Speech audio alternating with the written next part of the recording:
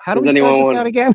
It's been a minute. Well, we were picking somebody who did Introduce the intro. ourselves in order, right? Okay, yeah, that's right. I'm Yeah. Yeah. blooper reel. I'm Mike, I'm Josh. I'm Dave. Yeah. And I am Josh. and this is Does It Suck It sucks. Now? Now?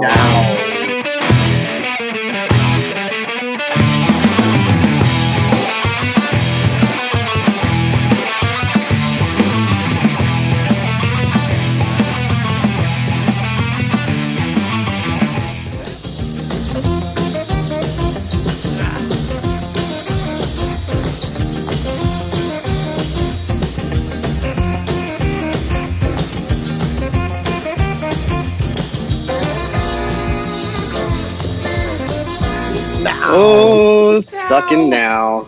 No. Oh no, there's Okay, not much and spent when we thank you. come- Who's pumped to talk about Pee-wee's Big Adventure? I'm so pumped. Does I'm- anyone want to do the intro? Like, That is the intro, Dave. That is, I'm so no, pumped the to talk intro about to this the movie. Numb nuts. Ba-da-da-da-da-da-da.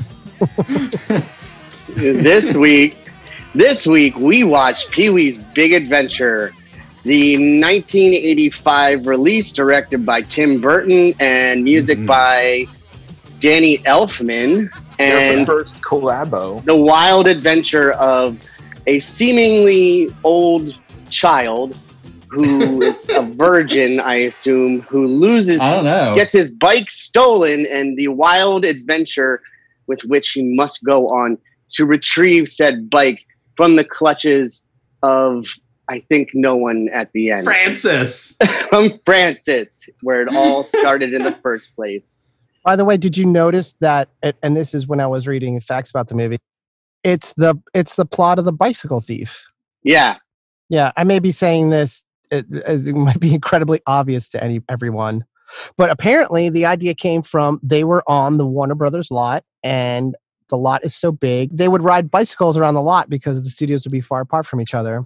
Originally, he wanted to make the movie like a Pollyanna movie where he comes to a town and like changes everybody's lives, but he was riding this cool Schwinn that the Warner Brothers gave him, and was just like, "Fuck that! I'm making this about a stolen bike. I'm making The Bicycle Thief, but with Pee Wee Herman." And This we should movie- note that the movie came out before Pee-wee's, before the TV show Playhouse. came out, Well, Yeah. Playhouse, and it's Tim Burton and Danny Elfman's first movie, Yeah. major movie, Together. Together. Go ahead, Mike. Tim Burton had shot, I guess, Frankenweenie. concerts. Well, he made Frankenweenie, and that's how he got introduced to Pee Wee Herman, because Shelley Duvall, I guess, was in Frankenweenie, Yeah. and so she made the intro. But Frankie Weenie. but Tim Burton used to shoot Oingo Boingo concerts, Danny Right. Elfman's band, and that's how they knew each other. And that was his first movie. Apparently, Paul Rubens sought out with great vigor the services of Tim Burton. Like, he wanted. Well, that was a genius move because Tim Burton, this is like an all-time directorial job in And- terms of taking classic Hollywood and just mixing it all up in this weird, surreal thing. It's awesome. Tim Burton. I thought, Josh, I agree with you because it's so funny. I'd forgotten when I watched it that Tim Burton had directed it, and I kept being like, why does this feel so familiar? And then they got to the clown section and the archways and the set. I was like, this has to be Tim Burton. This is like only Tim Burton. And I love how Tim Burton, through all his movies, to be honest, has this way of making a grounded reality that is not reality that somehow you're cool with. Like, Right. it doesn't take you out of the movie when he does this weird stuff. But I will say And- this. Oh, go ahead. I was just gonna to add to that point, like the movie gives you what I think is a just fucking genius visual representation of what you just talked about, Dave. Like everything Tim Burton's ever done happens when Pee-wee first leaves his house, like 10 minutes into the movie. When you spend like, I don't know how long, maybe it's 10 minutes. It's a long time, to the point that my 4-year-old Margot was like, does he do all this every morning? I did think that was a little much. Yeah, I agree with you. We're they meant do, to believe like, that so he much. does. The shot when you do all that and then he walks outside, and you might as well be in like Pittsburgh or somewhere like that. And it's fucking genius. You walk outside and it's just blue collar suburban USA. Well, And I immediately, as an adult, was like, man, if he was my neighbor, it would piss me off. The best fun fact about that like juxtaposes reality with that world is this was on the IMDb site that his house in reality is apparently a half mile down the street from the diner where Sarah Connor works in Terminator. Talking about blending of worlds. So you're saying this potentially happens in the same universe? It's the extended universe. Terminator and Pee-wee exist in the same reality. No one's ever said that before, I think. So when Pee-wee's like, I know you are, but what am I? That's a glitch because he's actually a Terminator trying to be. I know you are, but what am I? Hasta la vista. So haiku time, just to piggyback off of this Paul Rubens character thing. Complex character, sophisticated man-child, but does Pee-wee fuck? I don't think so. He cockblocks Dottie so hard at every chance she comes after him. I feel like she's kind of in Pee-wee's way a lot of time. You know, he's trying to do his thing, and she's always up in his business slowing him down. That's why he cockblocks her. You know how Solo has brought up the theme of horny white people? Yeah. This movie is so full of them. It's amazing. And they're all fucking thirsty for Pee-wee. They're all thirsty for everyone, even the convict. Here's my favorite thing that I started to notice. No, what's his name? Wait, what was his name? Mickey. When Pee-wee, Mickey. Yeah, when they get pulled over and Pee-wee is dressed as a woman, there's a moment where Mickey leans over to him as the cop is doing his pervy, like, I just want to see that nice dress. You know, get out the car, ma'am. You're like, why would you get out of the car? And then Mickey, it's before that, like, has this look, and he looks him up and down, just like, yeah, I've been in jail a long time. But this is also after they change their clothes within the 3 seconds of noticing the roadblock and pulling up to the roadblock. Well, the cop is like, imagine if a cop pulled you over and made your wife get out of the car and then had her like do a spin and be like, looks good, you can go now. Well, it depends. Is that my actual wife, or is that a convict that I'm trying to smuggle through said roadblock? Right. But the point is, the cop didn't know that. The cop thought it was just this guy's wife. I really wanted Mickey to actually be Jimmy Smith, even though it didn't really work with how old he actually is. Yeah. I spent a good amount of the scene with Mickey being like, I can talk myself into that being Jimmy Smith. So I thought the same thing. Oh my God. I was like, but he's too bald. He's a little too bald, but he looks like and he's too old. He's not handsome enough. He's so good. And his crime is so funny. He's like, that little tag on the mattress. I cut it off. Every line, they didn't waste no time funny. In the script. It's so funny. Right. Pee-wee is being funny that whole scene too. Like, Mickey's really funny with that story. And then Pee-wee trying to act like he's prison tough that entire scene. I lost my temper and I took a knife and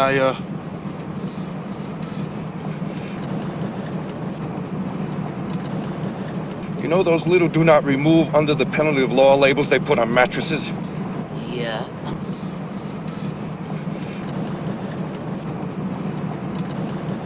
Well, I cut one of them off. Gee.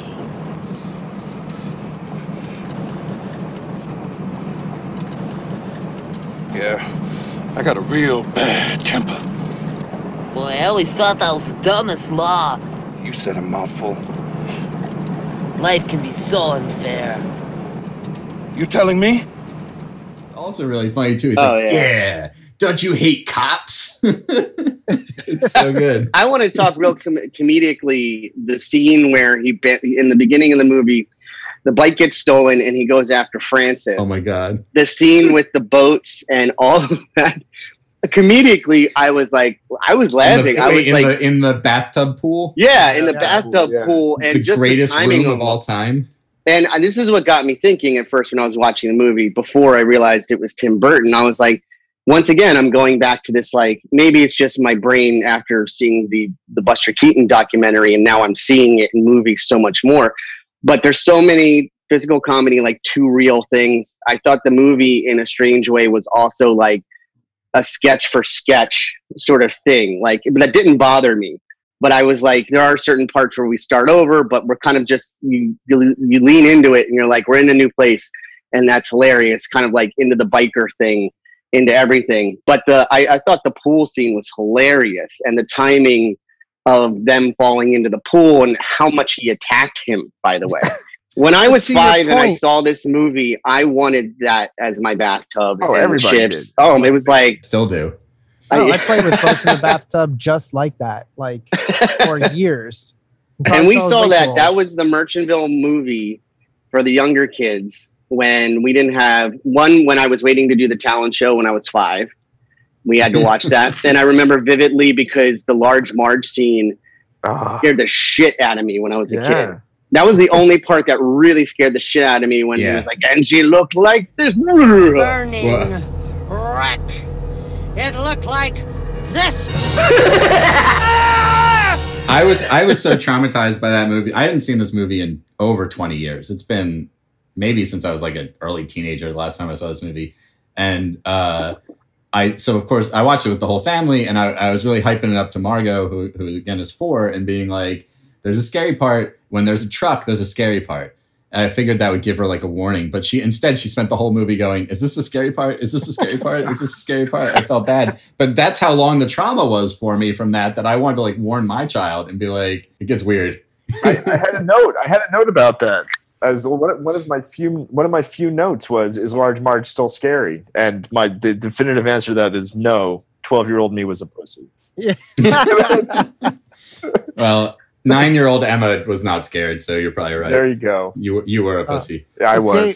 Dave, you skipped the part that made me laugh the hardest in the whole movie is right before what you talked about when he hunts down Francis, is after he figured out the bike is gone, and there's that whole montage where every kind of bicycle that could ever exist like rides past him, and they just pile it on to the point where like an old timey bicycle with a giant tire goes by, and then like a family of like 4 people on one. No, I agree with you. And I thought that was what was so interesting to me when I rewatched the movie, that it was like, kind of like how you were going on about, I can't remember which movie it was we watched, but you were like, no, this was like really like somebody who knew how to make a movie. And I thought there was so much homage that I don't know if it's from the writing or the collaboration with Tim Burton. I thought the scene when he's walking down the street after his bike before he gets to the psychic, and he's got he's just holding his shirt and he's cold, and I'm sure it's from the bicycle now, I'm sure. But when they're like, you're not from this neighborhood, and he's like, I was like, what? This is so crazy. Oh, Tim Burton is in that scene. He's one of those guys. Yeah, he's is it Tim Burton or Danny Elfman? Guy, by the way. But what you're saying, Dave, what you're saying is totally right. Like, these guys are like obviously steeped in comedy. It's written by Phil Hartman and Pee Wee Herman, Paul Rubens. Phil Hartman co-wrote it. Yeah. Can I read this awesome fact? This stuck out to me, is that Paul Rubens said that he, Phil Hartman, and third guy, who I'm assuming movie guys would know, but I don't, Michael Varhol, had never written a screenplay prior to this film. Great porn purchased actor. A book by Sid Field on how to write screenplays and did exactly what the book said. And as a result, this movie is sometimes used in screenwriting classes because it fits the screenwriting paradigm perfectly. The film is 90 minutes long. The script is 90 pages. The first act ends at page 30-minute mark. The second act at page 60-minute mark, etc. That's amazing. I teach kids, and I teach film and creative writing, and I hammer this point home all the time. I'm like, the formula is there because it works. Like, at least start there. If you go off from it, go from there. But start there. The shit works. Because to your point, though, this is like one of those classic comedies where you have a main comedian. He traverses through a world that they create, and then you have other comedians meeting with him. They get to do their bits in each of the scenes, and it's like pulled off so well. It's like a classic 60s or 50s comedy. It makes the episodic structure that Dave was talking about have a kind of a familiar form around it. Mm-hmm. To like tie your thoughts together. It makes it move, even though it's like Dave said, it's like kind of like a bunch of random scenes. but they're all pulled together by this bike, which Yeah, ultimately like is whatever. The tour guide lady at the Alamo that Sprague and Oh I my were God. raving about that. Jan Hooks. That was entirely improv. Oh Her my God, whole she is so funny. incredible. I wrote like half of her lines down because I was One just of my hysterically personal laughing all the favorite time. parts of the tour. Please say hello to our residents, Pedro and his wife, Inez. Inez is holding a clay pot that she seems very proud of. She has carefully detailed it with lots of paint and glaze. And Pedro is working on an adobe. Can you say that with me? Adobe. Adobe. We are now in the kitchen of the Alamo Women. Here they are preparing many culinary delights of the Southwest. Do I hear someone's stomach growling? The mainstay of the Alamo diet is corn. Corn can be prepared many ways. It can be boiled, shucked, creamed, or in this case, dried. Corn can also be used to make tortillas. Do we have any Mexican Americans with us today? Well, buenos dias. Buenos dias. Yes, there are thousands and thousands of uses for corn, all of which I will tell you about right now. Oh no, I was gonna say SNL reunion right there because I saw Phil Hartman and then I saw Jan Hooks and I was like, no, she was hilarious. I want to just add on to Josh's point from years of teaching dance and doing that. That's very similar, like what you teach. The technique is nearly the tool, but you start there. Then once you have some mastery of your storytelling or your technique, then you can start to explore, which is what I do with like older dancers. But I think this was I don't know. I was very surprised by this movie. And you know what I thought? One of our favorite scenes, the Motorcycle Tequila Club, which Mr. Bonacorso Yes. used to play for us when we were little children at Merchantville. Shout I know out, Solo wasn't Mr. there, Bonacorso. but you were there in spirit. I Mr. know. Bonacorso, our music teacher. Yeah. Which everybody had a class with him in our little K through 8. Which Go ahead. sounds hellish, honestly. Like So wait, now that I've worked in schools, they worked tequila and the motorcycle gang scene from Pee-wee's into the curriculum of your elementary school? I just want to make sure I have this right. Every Don't judge kid us. in the Don't judge our elementary school, culture. every kid in the school loved that movie. So especially when we were in younger grades, I'd say like up until probably second or third grade-ish, somewhere in there, either at some point in the class to like get us all really going, talking or getting us to listen, he would play tequila and every kid got up and all you hear is da-na-na-na-na and every kid was, tequila!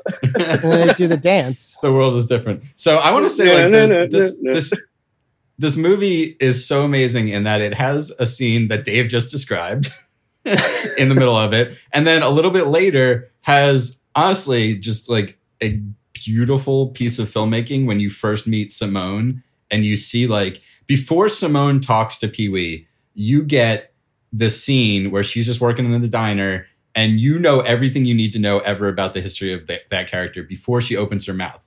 Like the actress and like the framing of that scene, it's like genius level filmmaking. Before she does anything, you're like, this is a small town waitress who has dreams of leaving and is probably in love with some foreign country like England or France or whatever, or Spain. And you know that before she opens her mouth. It's fucking incredible. It's masterful. And wants to fuck Pee-wee. She's thirsty. I don't know if she does. So She does. thirsty. I think she just is attracted. Nobody's ever given it to her straight like that before. His Dave. infantile innocence and wisdom. He's harmless, but like comforting. You know what I mean? Like I don't know. He's like automatic. Pee-wee is a walking friend zone for any woman. I don't know. They look like Except they Dottie. want it, but no. You know what, Josh? Except Dottie's like, I'm gonna bust, everybody I'm gonna has a get butt. that Pee-wee D. Everyone has a butt in life. Everyone's got a No, butt. but that I'm going to do it. conversation I'm going to is do a just Dave for- here. Wait, what's I got a that? Dave. I got a Dave connection. Is Biggie Shorty from Pootie Tang influenced by Dottie? Oh my God, I Ooh. just watched Pootie Tang last night. Oh, Still amazing. I would say it's similar. It's like a similar vibe where you have this sort of mystical. But Pootie Tang, they get married at the end, and remember at the end she's like, Wait, Does Pootie Tang get married twice in that movie? Because he No, also no, marries the farm girl. he almost gets married to the farm girl, and then Oh, that's he right. goes, Then what's his name? JB. Dirty, Yeah. old dirty. and then he goes and JB saves. marries the farm girl. He goes and saves the day, and then the press comes up to him, and he's like hugging Biggie Shorty, and then they're like, "Pootie, Pootie," and then she's like, "I got something to say, like we're getting married," and he goes, "Yeah." Shout out to Pootie Tang. So it's That different. movie- I don't think think Pee Wee Pee-wee- ever gets married. Pee-wee and Pootie Tang, although you might argue that the artistic intent is different, considering everybody involved in Pootie Tang has disowned it for some reason. I think they're on the same level in terms of just like any angle that can be mined for a joke is, but it's not done recklessly. It's done by people who like really know jokes and like understand like where it's not just that they're throwing shit against the wall and seeing what sticks. They're just finding so many spots on the wall that are hilarious and bringing them all out. It's great. On the wall of shit that has stuck. Like Right, an exactly. effective pattern. It's beautifully mosaic shit. It's the next morning of a frat party. That's how much has been thrown. It's like not only did they get it to stick, they got it all to stick, and it looks pretty good. It's amazing. It It looks smells like a like tequila. face. It looks like a face. There's some really good throwaway jokes in both movies, so I can see the similarity where there's like this. There's jokes that I didn't notice, like Pee Wee goes to what's his name's house to confront him about the bike. And Francis. Francis. They wanted Corey Haim, but he wasn't available. He was doing Goonies. This guy Oh, was for so good, real? would never I love that. replace Then him. we went with like a full-grown adult. Corey Like when Feldman. they're arguing. Yeah, they wanted Corey Haim. Oh. Yeah, but he was Corey he Haim was a would not kid be at that fit. time. Corey Haim is not in Goonies. No, Corey Feldman's. I'm pretty sure. Well, they wanted a Corey. Whatever. I know what, but they're not interchangeable. It's They're fine, not John. interchangeable. They're not interchangeable. I love that they're fighting when after they break up the fight between him and Francis, and the dad is standing there and they're Dad's all like, talking. Pee-wee, what are you doing? Yeah, Yeah. and I wrote down, aren't they like 35? And they're having this like childish fight, which I love. I thought it was hilarious. Francis's walk when he first goes to talk to Pee-wee about the bike is just incredible. It's like, Oh yeah. it's this kid. It's the kid that you know when he shows up outside, the game's going to start sucking because he's going to fuck it up. He's gonna It's take. all in that Yeah, he's walk. gonna take his ball back. That's that kid. Or he's gonna be like, this game's fun, but it would be a lot more fun if we changed all the rules. Fuck, here he goes again. Didn't you two do that? At some point Probably. It probably was me. when we were kids. Probably. I didn't have a big belly. Go ahead, Mike. When Pee Wee gets A to big his belly, house, when Pee Wee gets to his house, he talks to Odd Job, and he's like, which I he's thought like, was "Where's?" awesome. Yeah, he's like, "Where's Francis?" And he says like something. He's like, I want to see Francis. Francis is busy. Busy doing what? He's having his bath. Oh, really? Where are they hosing him down? he's like cleaning up, and he's just like, Pee Wee goes, "Where are you hosing him down?" It's just such like a He's weird. having his bath. It's so good. He's having his bath. And his reply is, "Where are you hosing him down?" But there's Yeah, the Nixon portrait. Yes, I caught that for the first time. The Nixon portrait when they walked into the house when he's going up the stairs. I was like, oh my God, they're just, like Josh said, they're telling you everything you need to know about this family before. It's great. And you never know anything more about them either, by the The way. details are worth paying attention to when you watch Pee-wee. And Yeah. I can't, like, to me, that's one of my favorite pleasures of watching movies is when it's worth the effort putting into it. And Pee-wee, like, rewards you for diving into stuff like that. It's great. Do you So think good. that when we see iconic, I want to say something about like iconic scenes, right, that you really remember? A lot of the ones that we've picked from the movies that we've done, every time I go back to visit it, I'm like, I thought that was longer. In my head, that was so much longer. Like even all the way back to Kroll when he's getting the glaive. what you call the glaive out of the lava What you thing. call, you know what it is. You know what it is. The glaive is. But you know, like that in my head was so much longer. So the tequila dance thing, which was huge to me as a kid, I thought was longer. And I'm watching it with Emily, and we're going, he didn't do that much dancing. I always thought this was much longer. But here's the And it's payoff. bad dancing. It is too. But here's the great payoff. The payoff and the jokes still land so well. He's friends with all the bikers. They come out and they go, "We hope you like your bike." And he gets on his bike, revs it up, and the bike goes, vroom, and then when he hits the sign, boom, and then it just falls. And and then they cut. That's just it. That was it. And you see him fall on the other side too. It was still amazing. Still funny. It was so good. That and the Tyrannosaurus I laughed out loud at this movie. Oh, yeah, I laughed out loud at this movie so much. How old do you guys think Large Marge was? I don't know. Old. 60. She's ageless because she's a ghost. 75. The character of Large Marge died when she was 35. Oh boy, that's a shame. What? You know that she was a rough 35. Shit. You know that ghost hanging out of the dogs modeled after Tim Burton, right? When they flash that face, that's supposed to be Tim Burton's face. It's one of his. Oh, really? It was done on purpose. Awesome. Again, according to the same website as the fact I just. You got it up. I also love, and I'm going to say this every time it comes up. This is the 80s, and there's always a punk rocker haircut in a movie somewhere, which you have in the meeting. And then Shout the out other. to Joel Schumacher, R.I.P. Was that him? No, but he always put that he was like the king of that. Oh, and then the other one was I've been thinking about him, okay? He passed away the week. Yeah, he just, we should say, just passed away. Lost Boys, which is, I don't know, for me, very high on my list. He did not work for Spielberg, right? Did not work for Spielberg. We established all these. Sometimes we make up facts on this podcast, and they're great facts, but maybe just like do a quick Google before you tell your friends. Yeah, we're very passionate people. We're the Breitbart of movie reviews. Like all of the things I said about Randy Newman, I don't know if they're true. I hope they're true. They felt true though. That's what podcasting is all about. It has to feel and I'm not true. really sure if what's his face was based off of Scarface, the baseball player. Tang? Oh no. Oh no. Serrano. If Serrano was based off of, I just wanted to do it, and I wanted to be like, that's just not true. Did you say that? That does not feel true. I cannot hit her ball, mom. Wait, who's based on this cocaine? Serrano. From Major Because his League. accent changed so much in the movie. We're way off the base. Sorry. Pee-wee said to Simone that he had a dream where he was rolling a big donut. Oh no, that was funny. Oh my god, that was very funny. Yes. And what did he say? I'm rolling a big donut, and everyone's rolling a at big me. donut. Yeah. And then I'm wearing a sweater. There's an important distinction that I noticed in his conversation with Simone.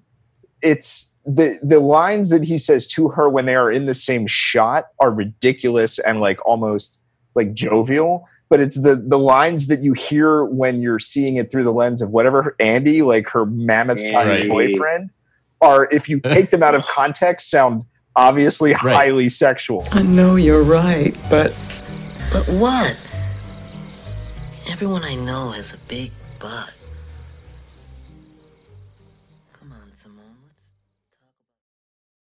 That was the nobody's ever given it to me this straight. Yeah, before. nobody's ever given it to me this straight. Everybody I know has got a big butt. What about your big butt?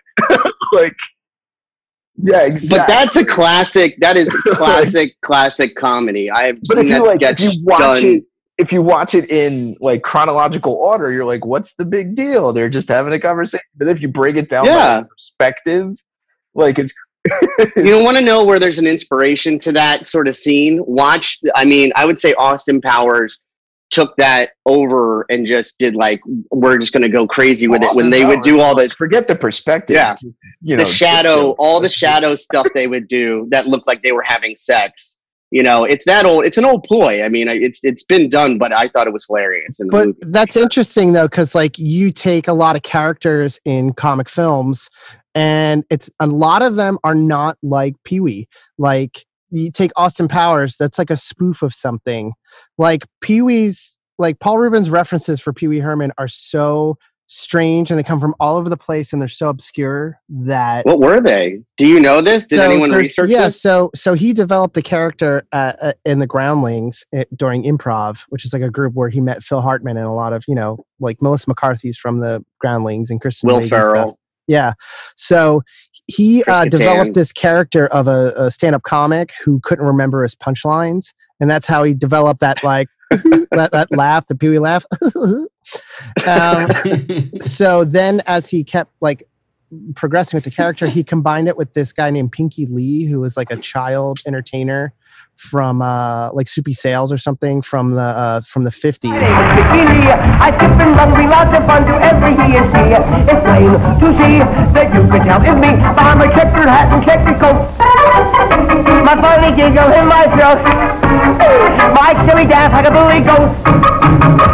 Put them all together, and it's you. See if I can find a clip of Pinky Lee, but it's like similar kind of jokes where he's this goofy guy and they put him in, like all the sketches are, they put him in regular situations where he goes to the store or talks to a fireman.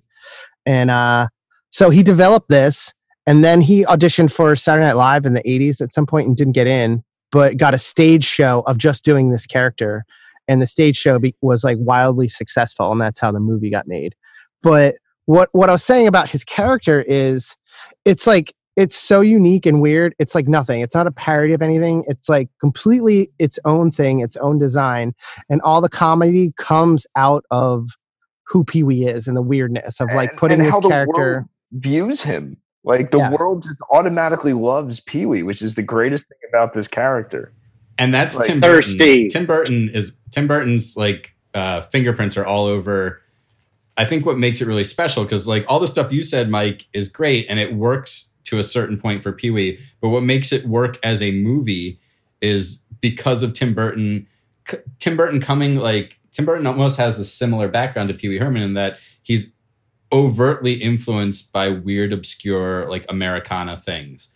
And so is Pee-wee. But they're very different in their individual choices of influence. And then that combination is what gives this movie this like quality of like combining. Like, it's almost like a wormhole between different eras of like weird pop culture references and stuff. But without being referential. I don't know. Maybe I'm just well, it's familiar and obviously referring to something. Each scene, it's like obviously referring to something, but it's like so broad in that way that like good comedy is, that like survives the ages. It's like everybody knows what an escaped convict is. Everybody knows what a lonely waitress in the middle of nowhere is like, or everybody knows what a bratty rich kid is. And it's not like, yeah.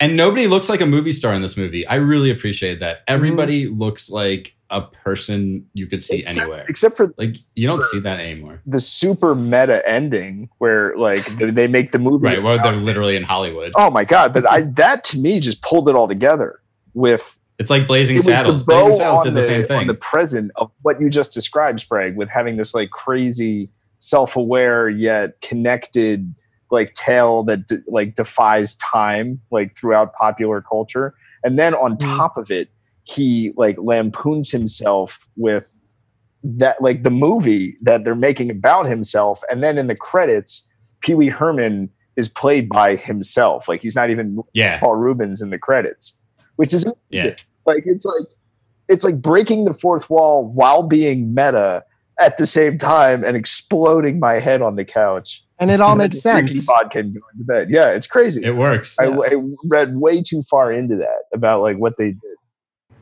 I love the little visual joke. And when they're at the Alamo, when he's like, "Excuse me, when are we going to go to the basement?" And she's like, "There's no basement at the Alamo." And everybody starts laughing at him. And he's like singled up. It's almost like you would think of like a Wes Anderson shot nowadays, where it's like very well framed and he's right in the middle. And as they're all laughing at him, one kid just turns and takes like a flash picture of him. I think there are two references comedically to that shot. I want to say Benny Hill and I want to say Monty Python, that both did shots like that where they're very far away and they're running up to the camera and it has that weird moment. But it's always kind of like in my head, that's where I would have seen those shots from. And I think I love it. But and also, you know what they did it in? They did it in Hard Day's Night too. What shot are you talking about? What scene are you talking about? Right after that, so they make fun of him, and then he runs out of the Alamo, and the cameras they're just super wide shot, and he's running right up to the camera, and it's this kind of like he freaks out, but like we've seen that shot like before, where the Fab Four run up to the camera or one guy, But I think that's and once again another homage to those, and it's interesting that it's Tim Burton's kind of I don't know. So was it his first big feature, or had he had a big feature prior to that? Yes, first big feature. Yes, that's what I thought. Yeah, because I think you see much like what even Sprague was saying when you teach kids, or when you know, in his first big feature, which I think is great. You do see them using all the references in a way that he knows, until you get to something like, then you get to Beetlejuice, and then you're getting to Edward Scissorhands, and you're getting to everything next, where you see him confident in the craft that he's doing. So it's actually kind of a very special movie to watch, to see Tim Burton's, you know, evolution of how he makes, you know, how he makes movies. And also Danny Elfman's music. The music was amazing.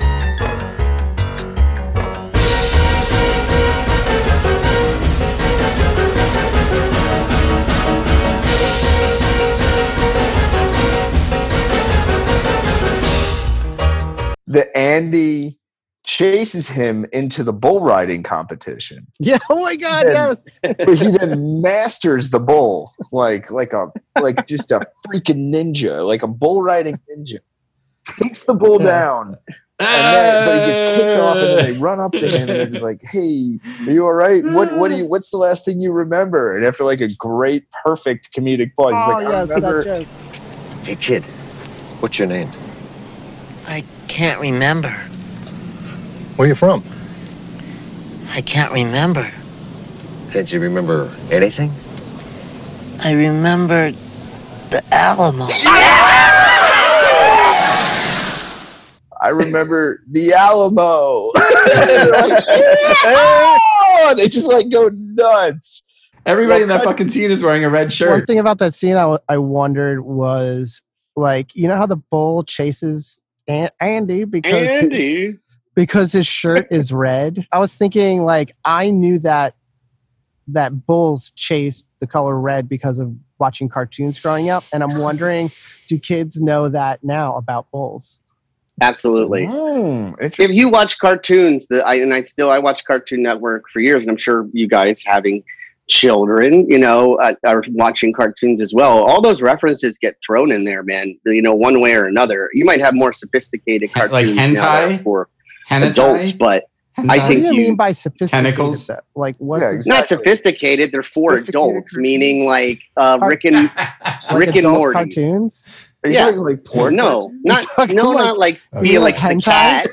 No. It is. Yes, that's like literally what If you're hentai asking me is. if I watch porn cartoons, kind of. But what are you asking exactly? Oh, I'm into it. It's fine. We So can go to Pee-wee hentai. is a That's children's where we're movie. headed. It's a slippery slope, kids, I don't especially know. with tentacles. Stop! I don't know anything about How did we get here? I don't think I don't know everything. Just Yeah. anime seems like hentai to me. No. Look at we've been watching Bob's Burgers. Like, all the references in Bob's Burgers is for our generation. I know, period. it's amazing. Oh, it's It's hilarious. like a but, grown-up cartoon.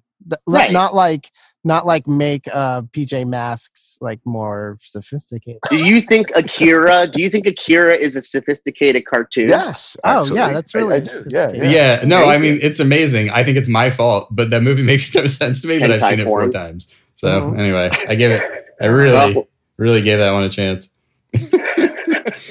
I know there's a motorcycle in it. So over here you have wait, you guys are missing the woman with the clay pot who's obviously very proud of it. Oh God, I was trying to remember my point now, but I'll bring this full circle. But like the way like classic cartoons are such reference points goes back to what I was saying about like timeless comedy. That there's just these like broad reference points that are so in this movie that we would have known growing up too from watching like, you know, Warner Brothers cartoons. And I think they're like, my kid watches, just to bridge it, like my 9-year-old watches Animaniacs, and so does my 4-year-old, and they love it. And I loved it when I was a kid. I don't remember how old I was when it came out, but I'm like closer to a teenager, but probably not a teenager. And I loved it. And it's still funny now. And like, I still don't even get all the references. There's some references in Animaniacs that I'm like, I don't know what fucking obscure 1940s musical you're referencing right there. But I get that you're making a reference to something, you know, and it works. Not that big of a bridge. I mean, my almost 5-year-old likes Powerpuff Girls, like, which takes it back to the 90s, which actually, you know, again, voiced by Dottie. But it's boom. Kevin Bacon. It was too There hard. is an episode of Powerpuff Girls though where they do the Big Lebowski as the episode. Really? I It's have incredible. to see that. Yeah, That's and they my make all God. these Big Lebowski references. I love that. I gotta see. That's what's so awesome about Pee-wee is like that's why you liked him as a kid, and that's why the movie's still good because like you're in on the joke with him. Like everybody he's interacting with is like silly, and you're in on the joke with him. Like all that like weird stuff that he says that you would say as a kid. I know you are, but what am I? You know. Like Sprague, remember how you said that Bridge to when you Bart first saw his Simpson. house, and if you thought your first thought was if I was his neighbor, I'd be pissed. Right? So like, but I remember seeing the scene that you're talking about where he walks out of his front door and he turns to his neighbor. He's like, I'm going to water my lawn. And the guy's like, oh, Pee-wee. And he like closes his windows before he gets just sprayed. My first thought, I'm like, oh God, that's awful. That's like a single pane wood window. That's just going to destroy that thing. That guy should hate that. Like,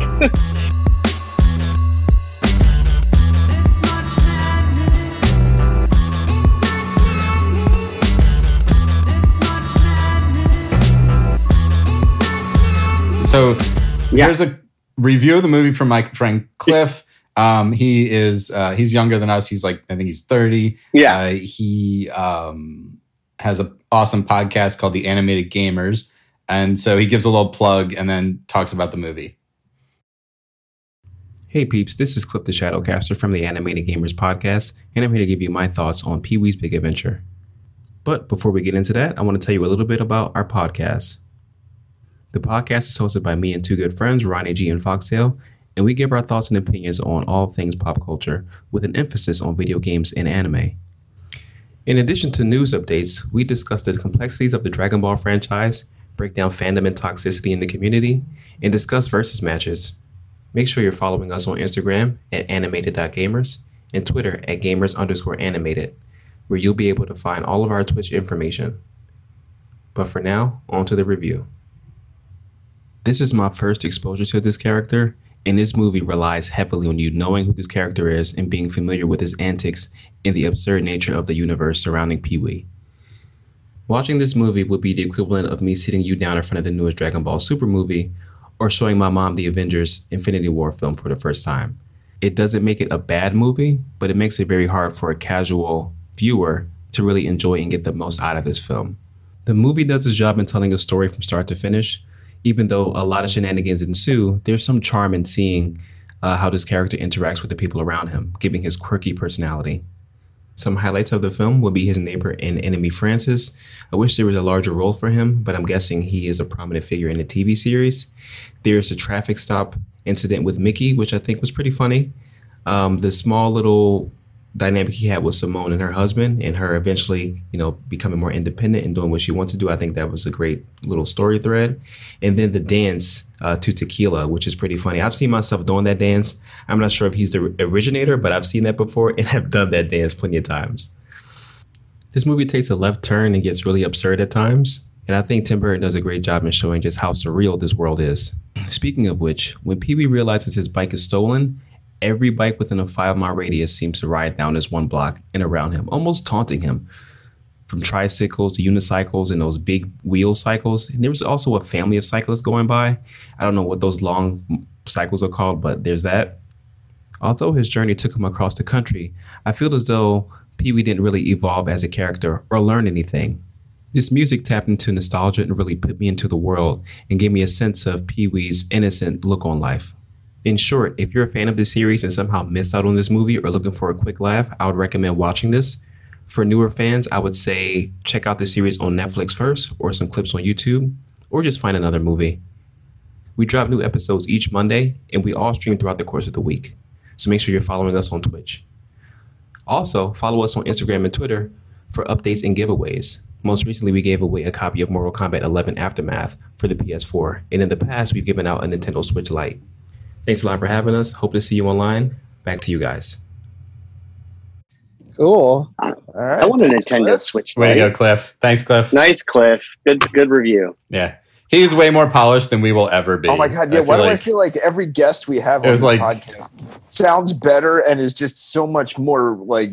That's like our gimmick. Everybody we bring on is better than us. They did a prepared recording. It's different. If you could just practice it and threw it in there. Guests that make us look stupid. Anymore. I could not do a prepared recording. That's the problem. We shoot from the hip, man. We should, I'm Han Solo, man. I just fire under the table. Yeah. I don't give a shit. Yeah. I'm zigging and zagging, kids. Watch me. It's like jazz. Can I now that I'm thinking about Han Solo, just because you guys know that I love talking about like character details. The one that I always get really excited by in Star Wars is in the Greedo scene when Greedo's talking and Han is starting to unbuckle his gun. Han like starts playing with the wall with his left hand to take Greedo's attention away. Did you guys ever notice that before? Oh yeah.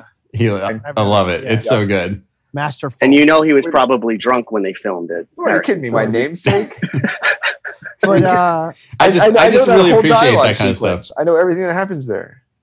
Should we get into our final says of whether it sucks? Oh, I just have one more thing to add with my weird connection things. Whoa, what are you doing? Hold on, before you speak. Are you in the fridge? Yeah. Yeah, it sounds like you're in the fridge. Are we talking to you through the fridge right now? The camera angle and everything is. It's a door. Okay. No, this is just my back door. Sorry. All right. Was Bart Simpson?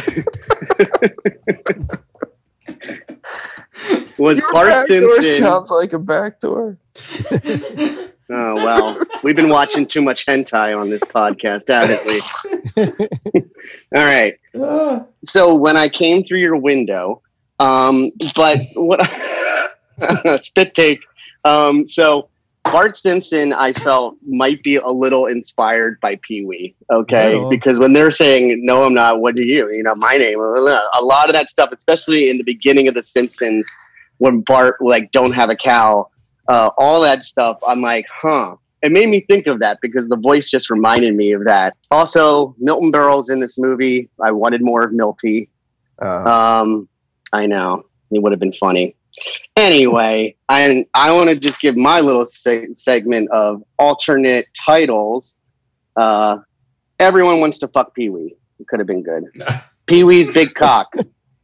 Thirsty for pee. Oh, no, I don't like Pee-wee does everyone. Doing here, Dave. Last one. This is like I don't know. I can't define pornography, but I can identify it. My You're dick. like all of your. So that was you're in the writer's room and the producer breaks in. He's like, I need a Pee-wee Herman sex. I need a Pee-wee. I need a Pee-wee Herman spoof porn titles now. Give me time. We sent her to you last night. Not what I do in bed. I need one now. We need the guy from 30 Rock who always wore the hats to come on the episode and be like, we'll just bring him on for like, all right, we need 10 porn titles for Lost Boys. Go. And Twisted Sisters in this movie. That song is so good. Yes. Like the whole band. Yeah, not just Do you think that was like one of the ways they got the movie made? Like because at the time it's 84, they're making it. MTV's gigantic, and they have to put something in it to connect it, like another like product Pepsi, placement. mostly thing. Pepsi. You think that this movie got made because of Twisted Sister? I think they made a deal with whoever whatever label they were on that was everyone. making. Just accept it. D. Snyder. Hear no evil. See no evil. This guy's hilarious. Yeah. I want a movie. Tim Burton, make it happen. You guys do this. I got to go testify in front of Congress. Write this off my taxes. One night he's at a party and he's just like, hey, Paul, you should be this guy named Pee-wee. And you should go, ha, ha, ha, ha. You'll be famous. And then they're like, thanks, D. 80s. We're in the 80s, man, and we're a rock band. By the way, Madam Ruby also can do your income taxes. So D. Snyder probably got a nice tax write-off. I read that on her side. The whole movie was a write-off. Why is all the money always crumpled up except for Francis's money? But every time they show money, it's like all crumpled up, like from his pockets. Like I don't know. Where do you think Pee-wee's definitely living on like some kind of like disability money, and he's like actually 50 and has been raking in cash. The fan theory is that he makes and sells Rube Goldberg devices. That's how he makes his money. Like his breakfast machine. That's his business. I'm a sucker for a Rube Goldberg. Rube. So wait, is Pee-wee also like a child in this? I think he's both 10 and 50. Well, he owns his own house, or at least he rents it. And if he rents it, he has a very understanding landlord that allows him to make some very specific customizations. You know, it was a good market. He got in at the right time, right? So, I mean, he made this invention of the breakfast machine, and he's sponsored by Mr. T. He has an endorsement deal from Mr. T cereal. It's true. There is, which I remember immediately. I had like a Pavlovian reaction to, because I remember eating Mr. T's cereal and then barfing all over the place when I was like 7. And so I like, as soon as it was on the screen, I was like, barfed? I have a very favorable memory of Mr. T. I ate a lot of it. I ate like a whole box of it. When I was like 6 or 7. I was like, I'm just gonna eat all this. This is the greatest thing I've ever had. And then it was like, yeah. Like with beer, too. It's the same thing. Did I ever tell you guys I did a shoot with Mr. T? He was the absolute nicest person I've ever met in my whole life. Like, Jesus. I never doubted. He's awesome. We were shooting on the roof of this building on ABC. And, like, not only on the way up did he stop to talk to every person, and they had to pull him away from talking to every person. He got on the roof. We're in the middle of this interview, and he sees some construction workers. And they're like, T, like shouting from the beginning. And he goes, hold on. He's like, yeah, baby. Gotta stay positive, baby. Yeah. Gotta get God in your life, baby. And he like shouts at them for a while. And then he goes like, all right. And he goes back to the interview. I was like, that's so cool. I love this guy. What do you refer to? Do you refer to him as Mr. T, or is T. it? You just call him T. It's great. T. Awesome. It's also really hard to put a microphone on because he has so many gold chains, but he was so cool about it. Can you clip it in his beard? I wouldn't have done that. I wouldn't have done that to T. Oh, that's true. We didn't even talk about the whole sequence of the movie when they make a action adventure spy movie out of Pee-wee's life story. Starring James Brolin. I want to see the whole movie. I want to see the whole movie. Amazing. I would watch this whole movie again as that movie. Yeah. P.W. Herman. Morgan Fairchild in her jumpsuit. Morgan Fairchild. And it's incredible. She is the only spank bang thing in this movie, by the way. Oh, wait. So, Dave, who has the best? Dottie exists, and Dottie's cute. Morgan Fairchild. Yeah, but Elvira's in this. Morgan Fairchild wins Best Movie Body for this movie. Elvira's in Are there Jesus abs in this movie? Elvira's in this? Yeah, guys, she's the motorcycle mama who, like, when Pee-wee fucks up and they like bring him inside. What does she like, say? She's like the waitress who helps. Which is also another funny joke. They're like, we're gonna like what they say. We're gonna kill you. I say we kill him. Yeah. I say we hang him, then we kill him. Yeah! I say we stomp him. Yeah! Then we tattoo him. Yeah! Then we hang him. Yeah! And then we kill him. Yeah! I say we let him go. No!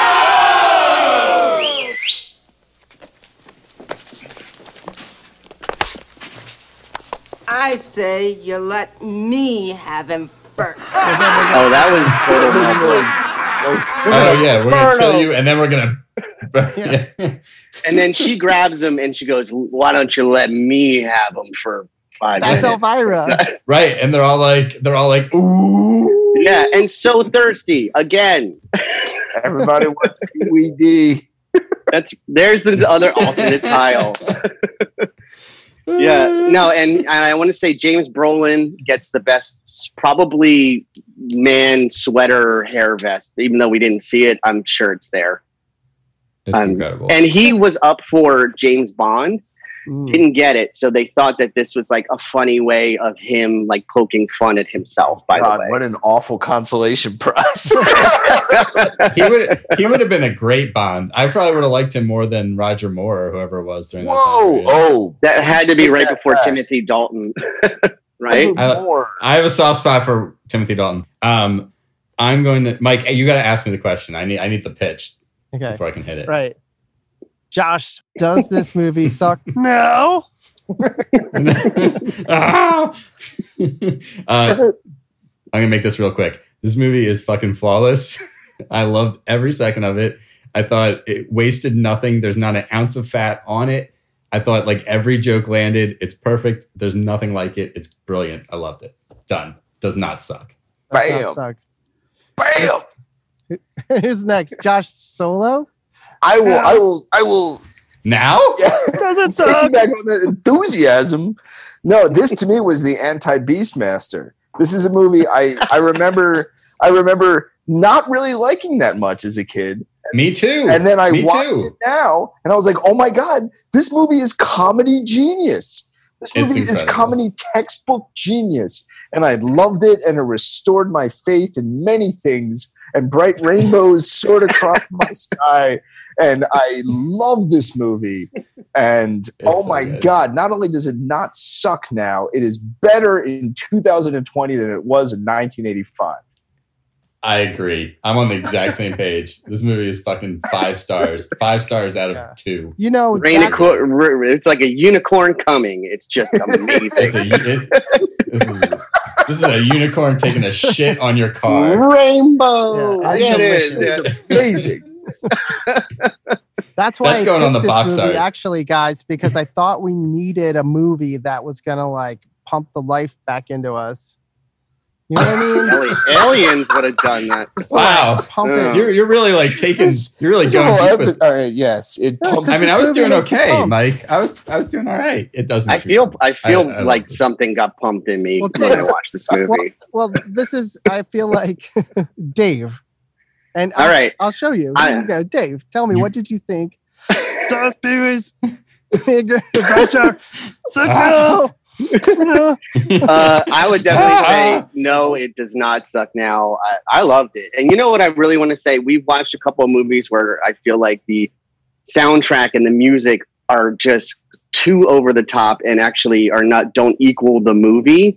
And I want to say for this, that's one of those like things. Like the music is amazing, everything's amazing. I loved all the fantasy parts, especially. I think as a kid that still held up. The Tyrannosaurus Rex that eats the bike, the clowns, all of that is amazing. And all that stuff, like I noticed all that stuff, just comedically, like immediately how they were doing everything. And I think it still holds up. Absolutely. I think it's hilarious. And I think what that kid, what Cliff said, was interesting, that if you don't have a reference for it, 30. He's a 30-year-old man. No. But you brought that up. Wait. But you brought that up. When we were talking about Scream and like what was more iconic and who's more influenced. And it's interesting that he had no reference point for that. Still liked the movie, but I did think that was interesting. As we all get older, like, well, where's the reference point, and does it still work for someone who's younger than you who knows nothing about it, which sometimes is the awful part about older movies. But no, I do not think it sucked now. Done. I agree. I agree with all of you guys. It's a wonderful movie. It is flawless. What was interesting was, his comment was that you need to know about Pee-wee before you see the movie, but it's really weird. But that was like our introduction to Pee-wee. So it's that was really cool. I probably saw the show first. Yeah. And I bet you most people saw the show first. There's probably a certain age group that saw the movie first, but I bet you most people saw the show before them. Right. I think you're in like a really small sweet spot. Like I probably was a little young to go see Pee-wee in the theater. I wouldn't have like got it, but I definitely would have seen his cartoon show like a year or two later, watching Saturday morning cartoons, because I was a Saturday morning cartoon junkie. Like I needed some cartoons in my morning every day, like 7 days a week. And Pee-wee was on and having lots of cartoons. So Mike was in a sweet spot to get pumped by this movie. Yeah, I did. I got pumped by this. No, we all got pumped. We all got pumped by it. But I remember being a kid and watching Pee-wee's show, and when the credits would come, I would be sad. Like I would just be sad that it was over. Right. And like watching this movie, I remember getting the same feeling, knowing that like it's the spy spoof. I'm like, the movie's almost over. This is so sad. I like want to spend like so much time in that world because it's so strange and so unique. And it's like fun going back after like, you know, watching a lot of movies and having a lot of references, watching like, you know, two really well-known, like Tim Burton and Paul Rubens, like two really well-known personalities, like start, and it being like just as good from the start as it is like his greatest movies, you know? And same with Pee-wee. Like, he's just so funny. And it's so weird that you want to chalk it up that he's some kind of like child, like for kids, but it's like strangely just as funny for adults. And I think I was cracking up. It reminds me of a band that has two like incredible talent as songwriters. Right. That it reminds me of that kind of like magic where you're like, man, like a band would be lucky to have one of these people, and you got two of them and who can write fucking incredible songs, and that's really cool. Point out though, real quick, that the first movie that has united the four of us in opinion has been Pee-wee's Big Adventure. No, Big Trouble. Big Trouble, true. Definitely. Yes. Yeah, there's Big Trouble in this one. Well, it's been number one. It was the like, first movie we did, and nothing's topped it. And also the amazing, just fleeting reference when he's in the car with the convict, Richie, right? Early in the movie? Mickey. And the bike is right there next to him.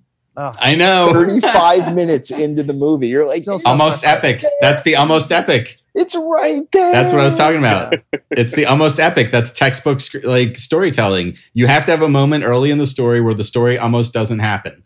And that's that moment. That's what that moment is. Like if Pee-wee just turns around and he sees it, he's like, follow that car to the next gas station. No he gets Alamo, his bike back and nothing. the story's over. Right. No Clip. Exactly. No, just, No James Brolin. No James Brolin, no movie, no Dottie. Dottie gets Pee-wee, though, because she gets him to the drive-in. And from the first scene where Pee-wee would not have been fulfilled. He needed an adventure before he could settle down. Pee-wee says, Dottie, what do you want? And Dottie's like, I want to go to the drive-in with you. And that's all Dottie wants. And then Dottie gets that at the end of the movie. It's beautiful. Well, think about what a good guy Pee-wee is. Pee-wee goes up. Pee-wee's like, hey, he's got this whole party at the drive-in, right? And he runs to go to the bathroom or something. And he comes back. And what does he bring with him? He's got snacks for fucking everybody. Yeah. He's got everything what they want. He's like, bikers, you want popcorn? He's like, you guys want like all my hobo friends. You guys want some soda to put your mixed drinks in. The whole hobo sequence where like he jumps off the train rather than hear Pee-wee sing anymore is fucking hysterical. Wrap this up at 1:30 before the session ends. Brilliant. I don't know. I mean, I think we'll just do loose personal rankings, I guess. I don't even know if we want to. Bam! Yeah. All right. Number one for number me. one. I'm gonna say this is number one. It is tied with Big Trouble for number one right now for me. Number two. I could switch Big Trouble. I could switch it with Big Trouble back and forth either way. And I'm putting Lost Boys in there, and I bet Mike agrees that like they're all just really special movies. There's something like really unique and wonderful about all three of those movies, and I love them all. I think Mannequin's my new number one. Every time. Every fucking time. I would put Pee-wee at number two. Dave, you added hentai into your gags now, so that's going to become like a Jack Fizzle. Jack Fizzle and the slippery slope. He's a consultant for hentai films. He's like, that's not how it's done. Well, no, he almost Jack Fizzle was around John Holmes, and he knows. Jack Fizzle, the fluffer, almost got put out of business by hentai. Living on the streets. Consultant for hentai films is an incredible joke, Dave. I just want to say, I'm going to be laughing at that. That's a really good joke. Hentai almost put Jack Fizzle under, man.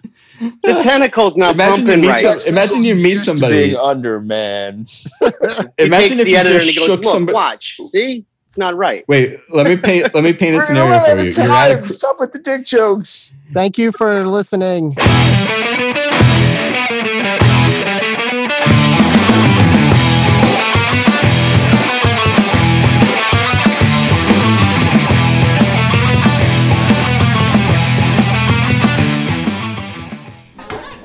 All right, class, settle down. Everyone sit down and shut up. I'm putting on a movie.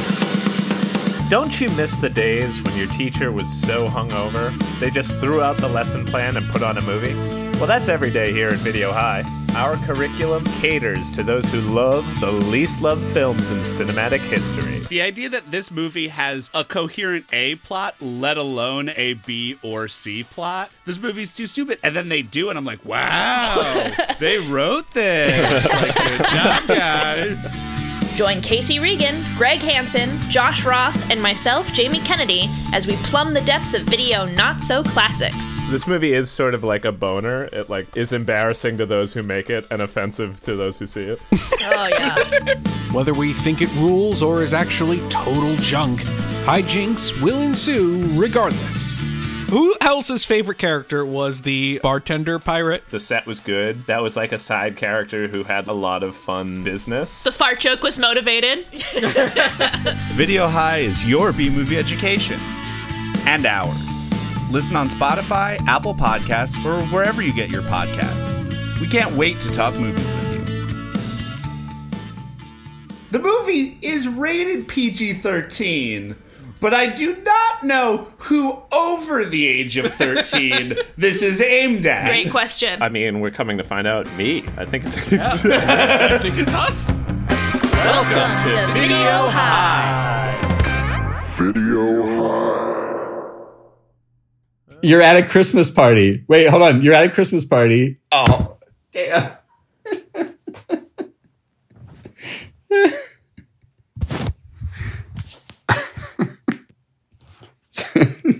So here's the joke. You're at a Christmas party and you just shook hands with somebody you were just introduced to. And then when you ask him what he does for a living, he says, I'm a consultant for hentai. What do you do? It's not as funny, but I thought it was funny at the time. Anyway, thanks for listening, guys. Bye. Up in your ears. Podcast Network.